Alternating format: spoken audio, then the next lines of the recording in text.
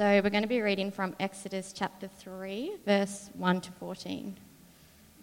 So Exodus chapter 3, verse 1. Now Moses was keeping the flock of his father-in-law Jethro, the priest of Midian, and he led his flock to the west side of the wilderness and came to Horeb, the mountain of God. And the angel of the Lord appeared to him in a flame of fire out of the midst of a bush. He looked, and behold, the bush was burning, yet it was not consumed. And Moses said, I will turn aside to see this great sight, why the bush is not burned. When the Lord saw that he turned aside to see, God called to him out of the bush, Moses, Moses. And he said, Here I am. Then he said, Do not come near. Take your sandals off your feet, for the place of which you are standing is holy ground. And he said, I am the God of your father, the God of Abraham, the God of Isaac, and the God of Jacob. And Moses hid his face, for he was afraid to look at God. Then the Lord said, I have surely seen the affliction of my people who are in Egypt, and have heard their cry because of their taskmasters.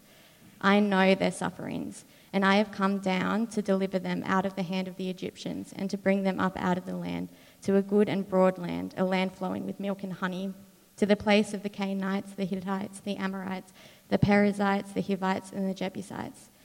And now, behold, the cry of the people of Israel has come to me, and I have also seen the oppression with which the Egyptians oppress them. Come, and I will send you to Pharaoh, that you may bring my people, the children of Israel, out of Egypt. But Moses said to God, Who am I that I should go to Pharaoh and bring the children of Israel out of Egypt? He said, But I will be with you, and this shall be the sign for you, that I have sent you. When you have brought the people out of Egypt, you shall serve God on this mountain. Then Moses said to God, If I come to the people of Israel and say to them, The God of your fathers has sent me to you, and they ask me, What is his name? What shall I say to them? God said to Moses, I am who I am. And he said, Say this to the people of Israel, I am has sent you.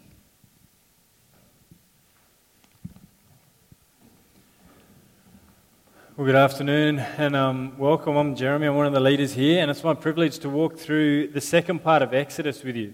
If you were with us last week, we mentioned that we really want this to be the most encouraging series that we've done, and we want you to see who God is and what he is like through his word. That the book of Exodus is a story, and a reasonably famous one, but it's a story that is meant to tell us things about who God is. And today, in one sentence, what we're going to learn is that God is God. And I realize that might sound underwhelming, but if you track with us, I think there is something profound to learn in here. And there's a truth here that is deeply missing in our culture. I love, and always have since I was in high school, love skateboarding. I don't get out as much as I used to, obviously. With 3 kids, it's a little bit trickier to get out there for a session. But I keep an eye on things and just what's happening in the scene. And just recently, there's a magazine that, even if you're not into skating, you've probably heard of, called Thrasher. And the cover for either the most recent issue or the one before was of a guy called Clive Dixon, which is such a great conservative name for a skateboarder, isn't it? Like, it sounds like he is in retirement. But Clive Dixon is a pretty extraordinary skater. And this was the photo for the cover. And it'll come up on the screen there for you. We've got it over in there. The title shot, this is in Keynote, that one there. The cover shot for it was of him skating on a rail between 2 water towers. Now, if that didn't seem, if the photo doesn't kind of give you a sense of just the danger of it, there's a video that kind of goes through his whole experience of putting this together. So someone had heard of this spot, they drove hours to get out there, but when they got there, they weren't even sure once they got on top of the towers that it would actually hold his weight. And skateboarders, being reasonably technical people, they're not idiots, right? He's going to check that this is safe. So he got a brick and threw it from the top tower to the bottom tower, and it didn't plunge through the surface. So he figured that was probably a green light for go. But probably the funniest detail in the whole thing was that the night before he actually went to film the trick, so it was on a Saturday, I think, and on the Friday night, he actually sat down and rewrote his will. And I thought that is such a great moment for skateboarding in terms of being so, on the one hand, reckless and needlessly so, but also really diligent and responsible. And he didn't tell the filmers or anyone until after he'd landed it that that's what he had done. Because the truth was, if he missed even anything on that, if he had the slightest miscalculation, The fall on that was certain death. There was no possible chance that he was going to survive a drop like that. Now, as you hear that, you might be like, why do people do this? And it's a question worth asking. In fact, the bigger question would be, why are extreme sports even a thing? They weren't around 100 years ago, 200 and there beyond. Extreme sports weren't a thing at all. In fact, extreme sports have only really showed up in probably the last 40 to 50 years at a stretch, at least as like a reasonably common pursuit. And the question would have to be why? Why are adrenaline sports suddenly emerging? And I would put to you that it's this. I think we want an experience that puts us as close to death as possible whilst feeling very much alive. That we want a kind of an out-of-the-ordinary experience. We experience so much stuff, we have so much stuff at our fingertips that we can enjoy, that we've become bored and we want something out of the ordinary. And I would put to you that as our culture has walked away from God as being the answer to meaning and significance in life, we've tried to fill that void with things like extreme sports, something that would give us some sense of life and death, of feeling very much alive whilst having a brush with death. But the truth is it doesn't last and it doesn't bring the significance that we're hoping for. And the encounter that Moses has with God in these chapters of Exodus is that reality. To meet a God who is not safe and yet is good. To meet a God with whom it feels like very much a brush with death and yet to walk away very much alive. And to know that if you follow Jesus, that you know this very God. And so I'm going to pray that we would encounter God as he really is, as he reveals himself to be in the book of Exodus. Let's pray. Father God, we praise you that you're a good and loving God, that you don't leave us guessing as to who you are, but you have revealed yourself in your word. And we pray that as we look at your word in Exodus 3 and 4, we would see you as you really are. You would take away false understandings of who you are, small and weak understandings of who you are, that we might see you as God eternal, as Father of all, Creator of all, and the lover of our soul. And Father, we pray all of this for the glory of your name. Amen. Well, last week we picked up the story where God's people, Israel, were growing exponentially in a foreign land in Egypt. They get to the point where there's such a massive group of people that Pharaoh, the most powerful man in the world at that time, looks down and considers them a threat. And so he decides that he's going to suppress them as a people. He does worse and worse things and puts them into hard slavery and hard work. And then eventually he even tries to kill all the firstborn of that nation. And God resists him at every turn and even uses Pharaoh's actions to raise up this guy called Moses who will eventually be his downfall. But Moses, at one moment, is observing an Egyptian beating one of his fellow countrymen. He can't stand by and do nothing. He intervenes and ends up killing the Egyptian. He buries his body and tries to hide what has happened. And then he flees the country knowing that Pharaoh will have him killed. And he flees east to a land called Midian. And there he meets a priest. He gets married. He starts a family. And that's where we pick up the story in Exodus chapter 3. He's over there looking after his father-in-law's flock when something extraordinary happens. Look what happens in Exodus 3, 1-6. Now Moses was keeping the flock of his father-in-law Jethro, the priest of Midian. And he led his flock to the west side of the wilderness and came to Horeb, the mountain of God. And the angel of the Lord appeared to him in a flame of fire out of the midst of a bush. He looked, and behold, the bush was burning, and yet it was not consumed. And Moses said, I will turn aside and see this great sight, why the bush is not burned.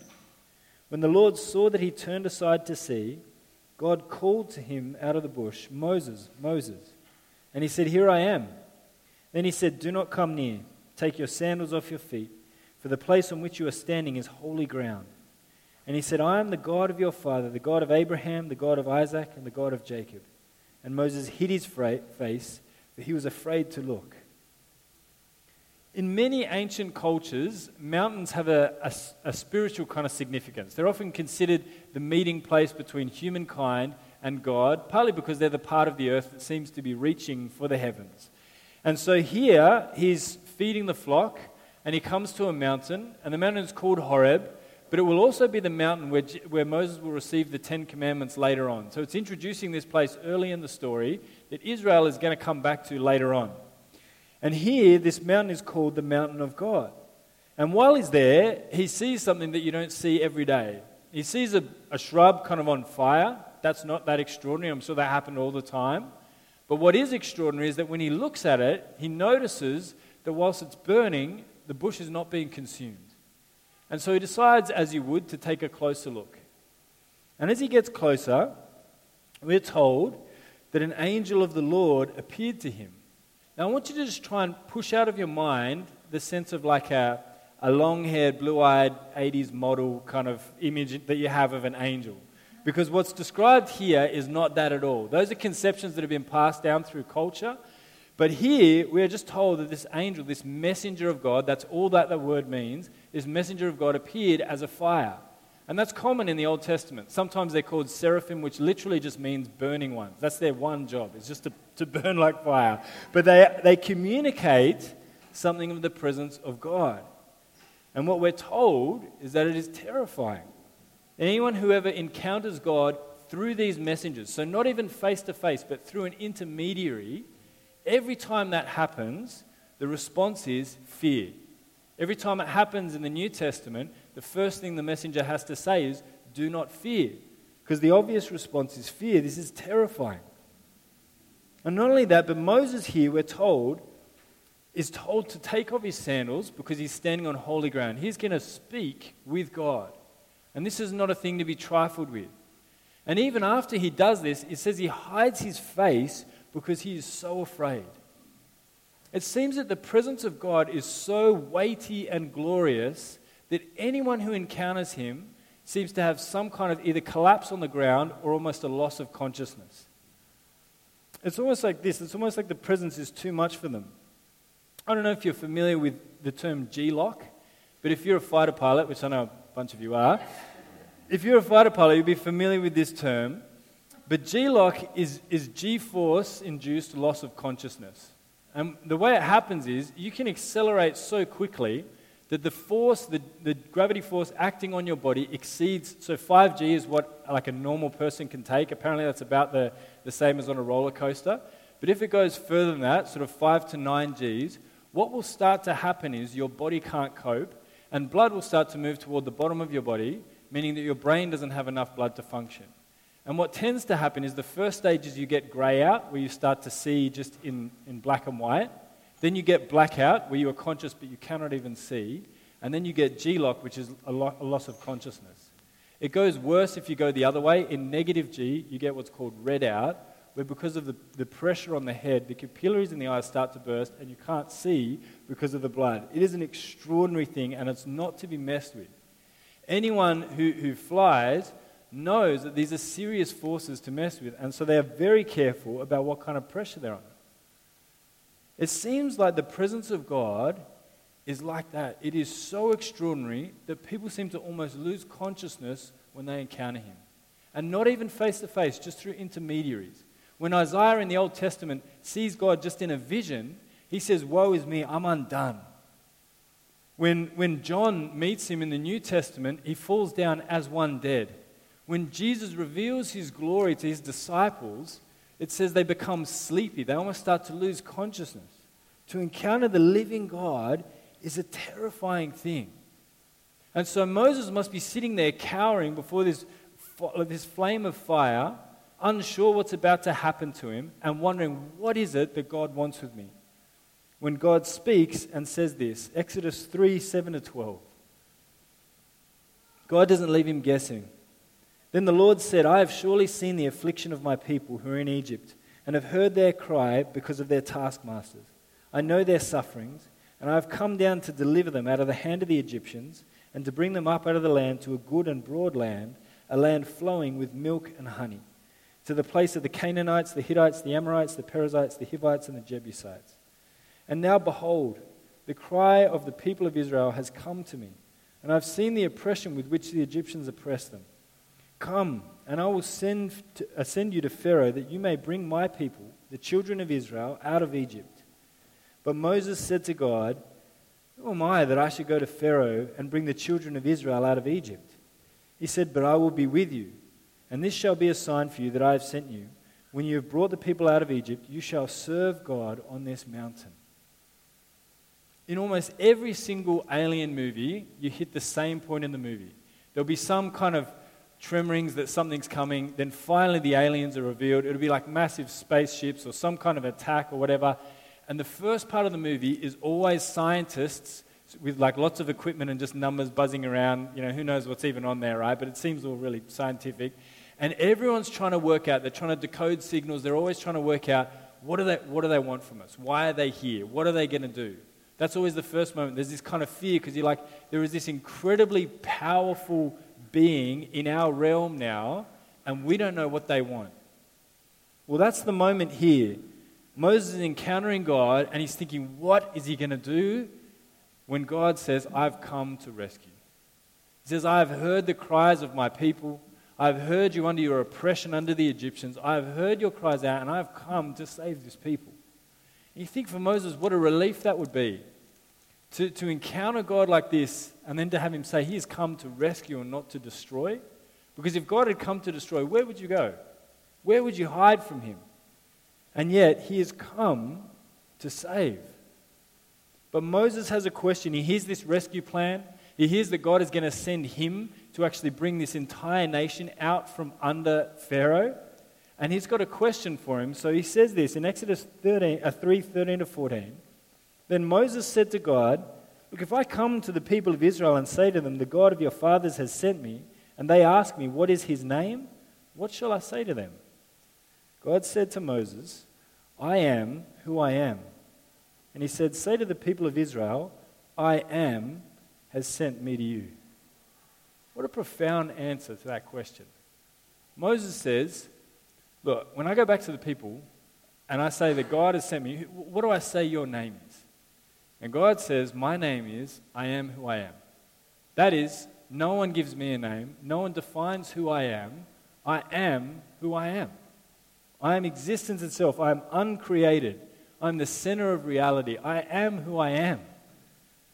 Your name is a reminder of things about you. If you're a teacher, like I have a teaching background, when you hear certain names, it will tell you often or give you an impression of someone, sometimes rightly, sometimes wrongly, before you meet them. One of the things that's hardest for teachers is trying to pick a kid's name when you have an enormous blacklist of names that you can't go there.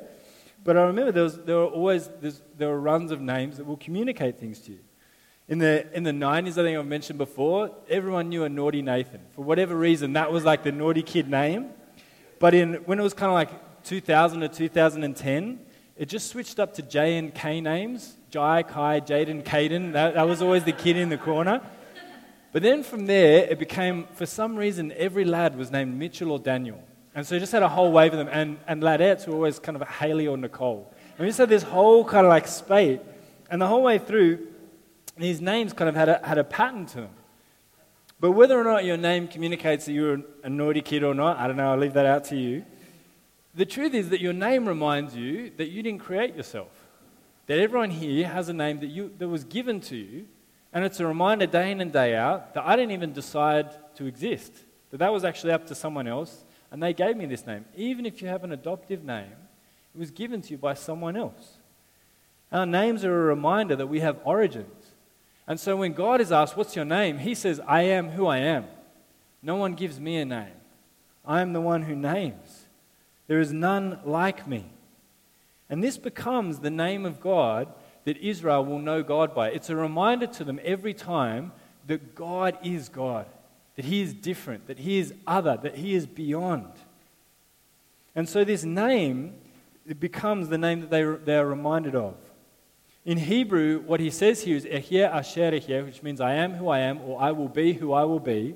And the letters of that really form the word Yahweh, if you've heard that before. And Yahweh was kind of short for I am, and it was the name that Israel were to know him by. But the issue for the Hebrew people was that they felt that God was so holy and so other that you couldn't even say that name. You weren't allowed to say that name. What you would say instead was Adonai, which meant Lord. So you can imagine with me for a moment that in little ancient Near Eastern public school, little Herschel gets up to read something from Scripture before class, and he gets up to read the Shema, which for the Hebrew people was, Hear, O Israel, the Lord is one, the Lord is our God, which was kind of like the national anthem. Everyone would have known it.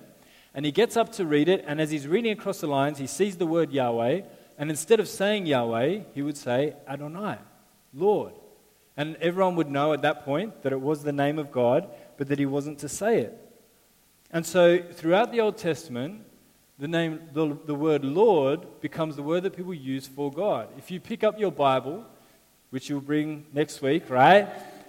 Whenever you see Lord in all caps, the word there is Yahweh, I am. And this name continues throughout the Old Testament. This becomes the unique name of God, the one that sets him apart from all others. And that's why when Jesus is arguing with a bunch of Pharisees about who the true people of God are, he gets up and says something to them that's absolutely extraordinary. Knowing that the Hebrew people were too afraid to even say the word Yahweh, when he's arguing with them, look what he says in John chapter 8.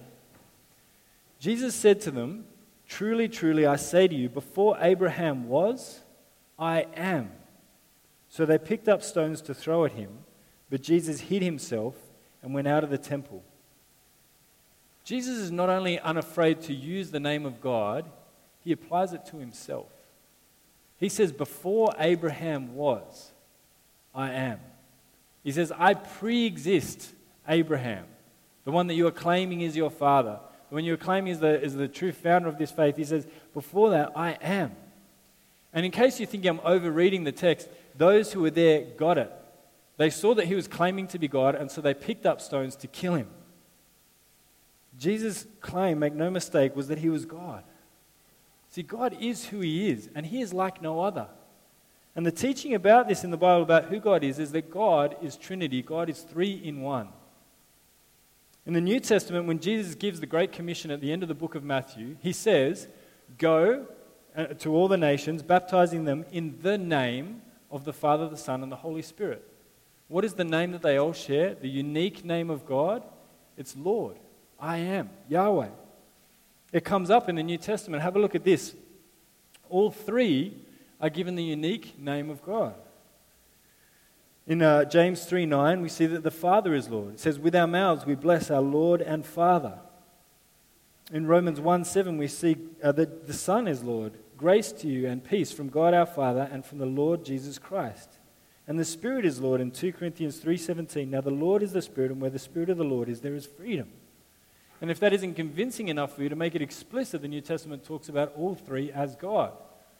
On the next slide there, we see in John 6:27, for on him God the Father has set his seal. Titus 2:13, Jesus is God, our great God and Savior, the Lord Jesus Christ.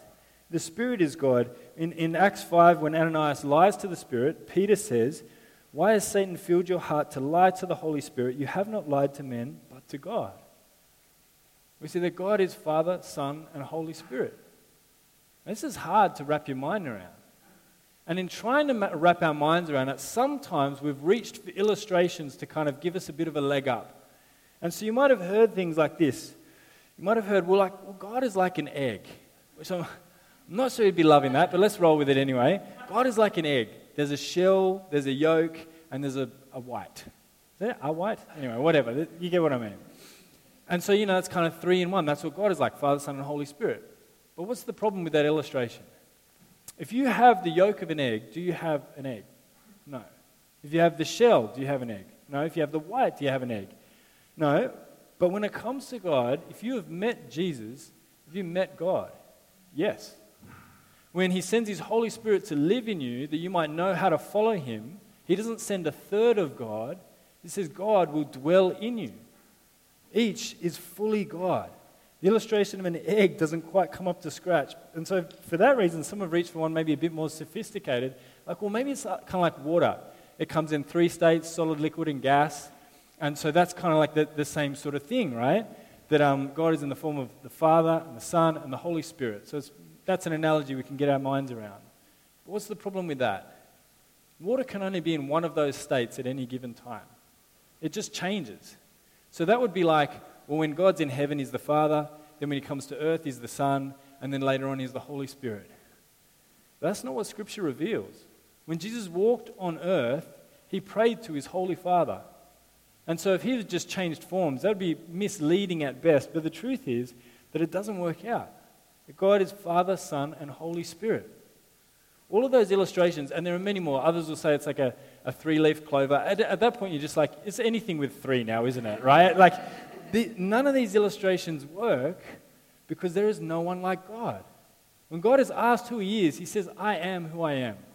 And to be honest, if he wasn't, would he really be God? Could you really worship something that was that simple to understand? There must be things about God, if he really is God, that stretch our mind, that are difficult to understand. Would you really worship something that you could have just made up yourself?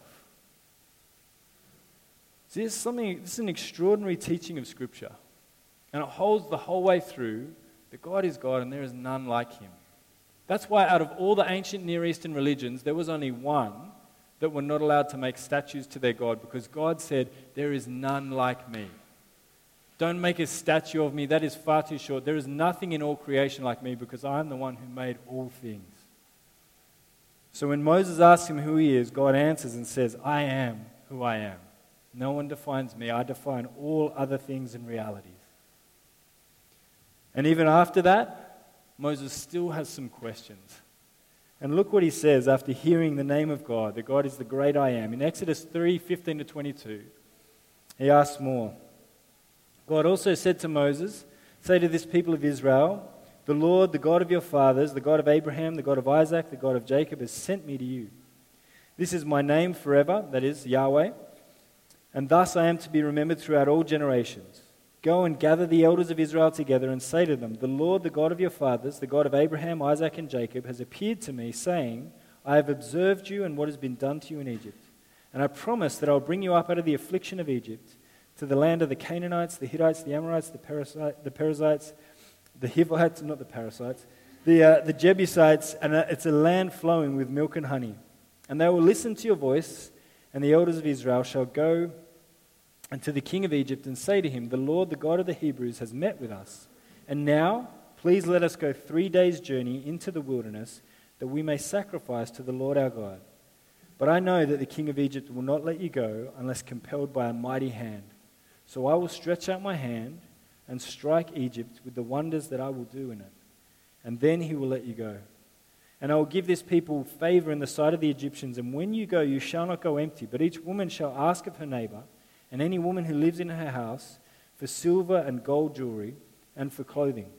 And you shall put them on your sons and daughters, and so you shall plunder the Egyptians. God says to him, look, Abraham, this is your mission. You're going to go to the most powerful man in the known world at that time, and you're going to say, me and my people are out of here. And he says, and not only that, but even though they treat you like slaves, when you leave, they will give you stuff like royalty. He says, that's what's going to happen. And understandably, Moses is like, not wanting to question a burning bush at this point, but he's concerned that maybe the people aren't going to listen to him. And so in Exodus 4, he says to God this, in sentence 1, then Moses answered, says, it's a great plan, God, but behold, they're not going to believe me or listen to my voice, for they'll say, the Lord didn't appear to you. And the Lord said to him, what's that in your hand? He said, a staff. And he said, throw it on the ground. So he threw it on the ground, and it became a serpent, and Moses ran from it. But the Lord said to Moses, put out your hand and catch it by the tail. So he put out his hand and caught it, and it became a staff in his hand. That they may believe that the Lord, the God of their fathers, the God of Abraham, the God of Isaac, the God of Jacob, has appeared to you. Again, the Lord said to him, put your hand inside your cloak. And he put his hand inside his cloak, and when he took it out, behold, it was leprous like snow. And then God said, put your hand back inside your cloak. So he put it back inside his cloak, and when he took it out, behold, it was restored like the rest of his flesh. If they will not believe you, God said, or listen to the first sign, they may believe the latter sign. If they will not believe even these 2 signs or listen to your voice, you shall take some water from the Nile and pour it on dry ground, and the water that you shall take from the Nile will become blood on the dry ground. Now, what is happening here? Is God is coaching him to be like a street magician, where he's kind of got these party tricks that he's going to show to Israel, and then they'll believe him? And this is God being very tender to Moses' concern that when he goes back to his people and says, hey, I met God, that they might be a little skeptical about that. That when Moses goes back to a people who've been under 400 years of slavery and says, hey, I'm going to set you guys free, I met God, he told me it's going to happen, that they might have a few doubts. And so God sends him to give these 3 signs. as a forerunner of the signs that he will later perform against Egypt. That what we'll see is 10 miraculous plagues that will fall upon Egypt that correspond to 10 of the gods that they worship to demonstrate that there is one true God, one true I am who really rules over all. And so he says to Moses, do this to demonstrate that God is with you. That he is the one who will do this great act. But even after all that, so just think, Moses has witnessed a burning bush that didn't consume the actual bush it was on. He's heard God speak to him from out of this thing. That he's shown him 3 signs, and now he's like, but I just want to push back one last time. And in 4:10 we read this. But Moses said to the Lord, "O my Lord, I am not eloquent, either in the past or since you have spoken to your servant, but I am slow of speech and tongue." And the Lord said to him, "Who has made man's mouth? Or who makes him mute or deaf or seeing or blind? Is it not I, the Lord? Therefore go, and I'll be with your mouth, and I will teach you what you shall speak." But he said, "Oh my Lord, please send someone else." Then the anger of the Lord was kindled against Moses, and he said, "Is there not Aaron, your brother, the Levite? I know that he can speak well. Behold, he is coming out to meet you, and when he sees you, he will be glad in his heart. You shall speak to him and put words in his mouth, and I will be with your mouth, and with his mouth he will teach both you. I will teach you what you are to do. He will speak for you to the people, and he shall be your mouth, as you shall be as God to him. And take in your hand this staff, for with it you shall do the signs." So Moses is like, all right, the snake trick, that's pretty handy. The hand is there and then it's gone thing. I like that as well. But he says, after all of that, I'm just not a great public speaker. And I get the feeling that this gig is going to involve a lot of public speaking in front of some people who could actually kill me. And I'm nervous about that. And God finally starts to be impatient with him, but is tender to him one more time, and as a concession says, "All right, I'll send your brother with you. He's got all the best words, fine, he can go with you and he'll be your spokesman. And you can be an intermediary between him." And if you're wondering why all of this is included, why is this here for us thousands of years later, why they bothered to write down this very bit, is to explain this. That whilst God is God, and he is like no other, and he is transcendent, he is also tender. That this God who rules the universe actually cares about his people and even the concerns of his servant Moses. And he's tender with him. That's an incredible thing. He says to him, "Look, you're worried about what you're going to say? I made everything. I even made your mouth. I can do whatever." But even to reassure him, he says, "I'll send your brother with you." I reckon it's the case that for everyone here, you're probably inclined one way or the other when it comes to God. For some of us, we'll be more inclined to lean towards God is transcendent, he is other, he is all-powerful, unapproachable, lives in a wholly unapproachable light. And for others, we'll tend to think, God is my friend, he's tender, he's kind, all these things. And the Bible reveals that both of these are true. That God is God, that God is other, and yet he is close, and he is near. And so if you are someone who inclines to think mostly of God as just near, as just your friend, and neglect the truth that he is other, you're called to think on these things. The truth is that the Bible is primarily about God. That it's about who he is and what he has done. A friend of ours recently was asked to be a part of a magazine, like kind of a set of clippings where mums would write letters to their kids. And she drew our attention to it as we were kind of looking through the book, that there was a bit of a pattern in some of the letters. That even though the letters were kind of meant to be about the kids, they kind of became like, like a Facebook post that's a humble brag, where you're like, it's supposed to be about someone else, but you end up sort of flexing a little. And so a lot of the letters as you read them contained very little details about the kids and a lot about the mums' careers and what they had done and all that sort of thing. And there was a bit of a pattern going through. And it was funny that you're like, that seems so kind of weird or inappropriate. The whole point of the book was to be these kind of letters to their kids. And somehow they made it all about themselves. Do you know it can be the same with the Bible? That we can open it up and think, right, what is this going to tell me about me? Not realizing that this book is primarily, first and foremost, about a God who is completely unlike anyone or anything else. That we can treat it like we do with photographs, right? That often when we go to a photo, or we see photos of an event, we kind of skip through the photos where we're not in them, and we're looking for ourselves. And we do that with Scripture. We're like, this chapter doesn't say much about me. I'll just get to like a few of those classic one-liners that tell me the things that I want to hear. But if we read the Bible that way, we will find ourselves frustrated again and again. Because the Bible is primarily about God, about who He is. We're meant to read Scripture to be blown away by a God who is beyond our understanding and to respond rightly. One of the most blessed ways that we can respond is to articulate the greatness of God in song together. And we get a chance to do that every week. Our musos serve us so faithfully week in and week out, giving us the chance to express the greatness of God in song. We're called to reflect on how great and beyond our understanding our God is. But as well as that, we're to remember that God is near. Before I was a Christian, I developed the impression of God. I had a kind of a Christian family, but I developed the impression of God that He was who you called in just the most drastic of emergencies. So there was kind of like ambulance, police, fire, and then army, and if they couldn't take care of it, then you'd go to God. And the only times I ever prayed before knowing God was when I was in just the most trouble I could be in and thought, I've got no other option here. I'm just going to send up a prayer and see if the big guy does something. And see if this request is kind of big enough to actually land on his desk.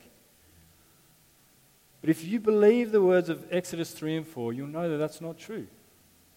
That God is infinite, and yet He is intimately involved in the details of your life. Even your most minor concerns. God is transcendent, and yet He is tender. He is above all, and yet He is near. And this is the truth that's revealed to us in the book of Exodus, that we might know Him and worship Him rightly. Let's pray. Father God, we praise You that You are both beyond our understanding and yet have revealed Yourself through Your word. And Father, we pray that we would know You rightly, that know that You are God, that no one defines You, that we don't get to decide who You are or what You are like, that You are the one who tells us what You are like, and we simply respond. We praise You that what You are like is good, that You are great, that You are not to be trifled with, and yet You care about us, that You sent Jesus to die in our place, that we might have a relationship with You.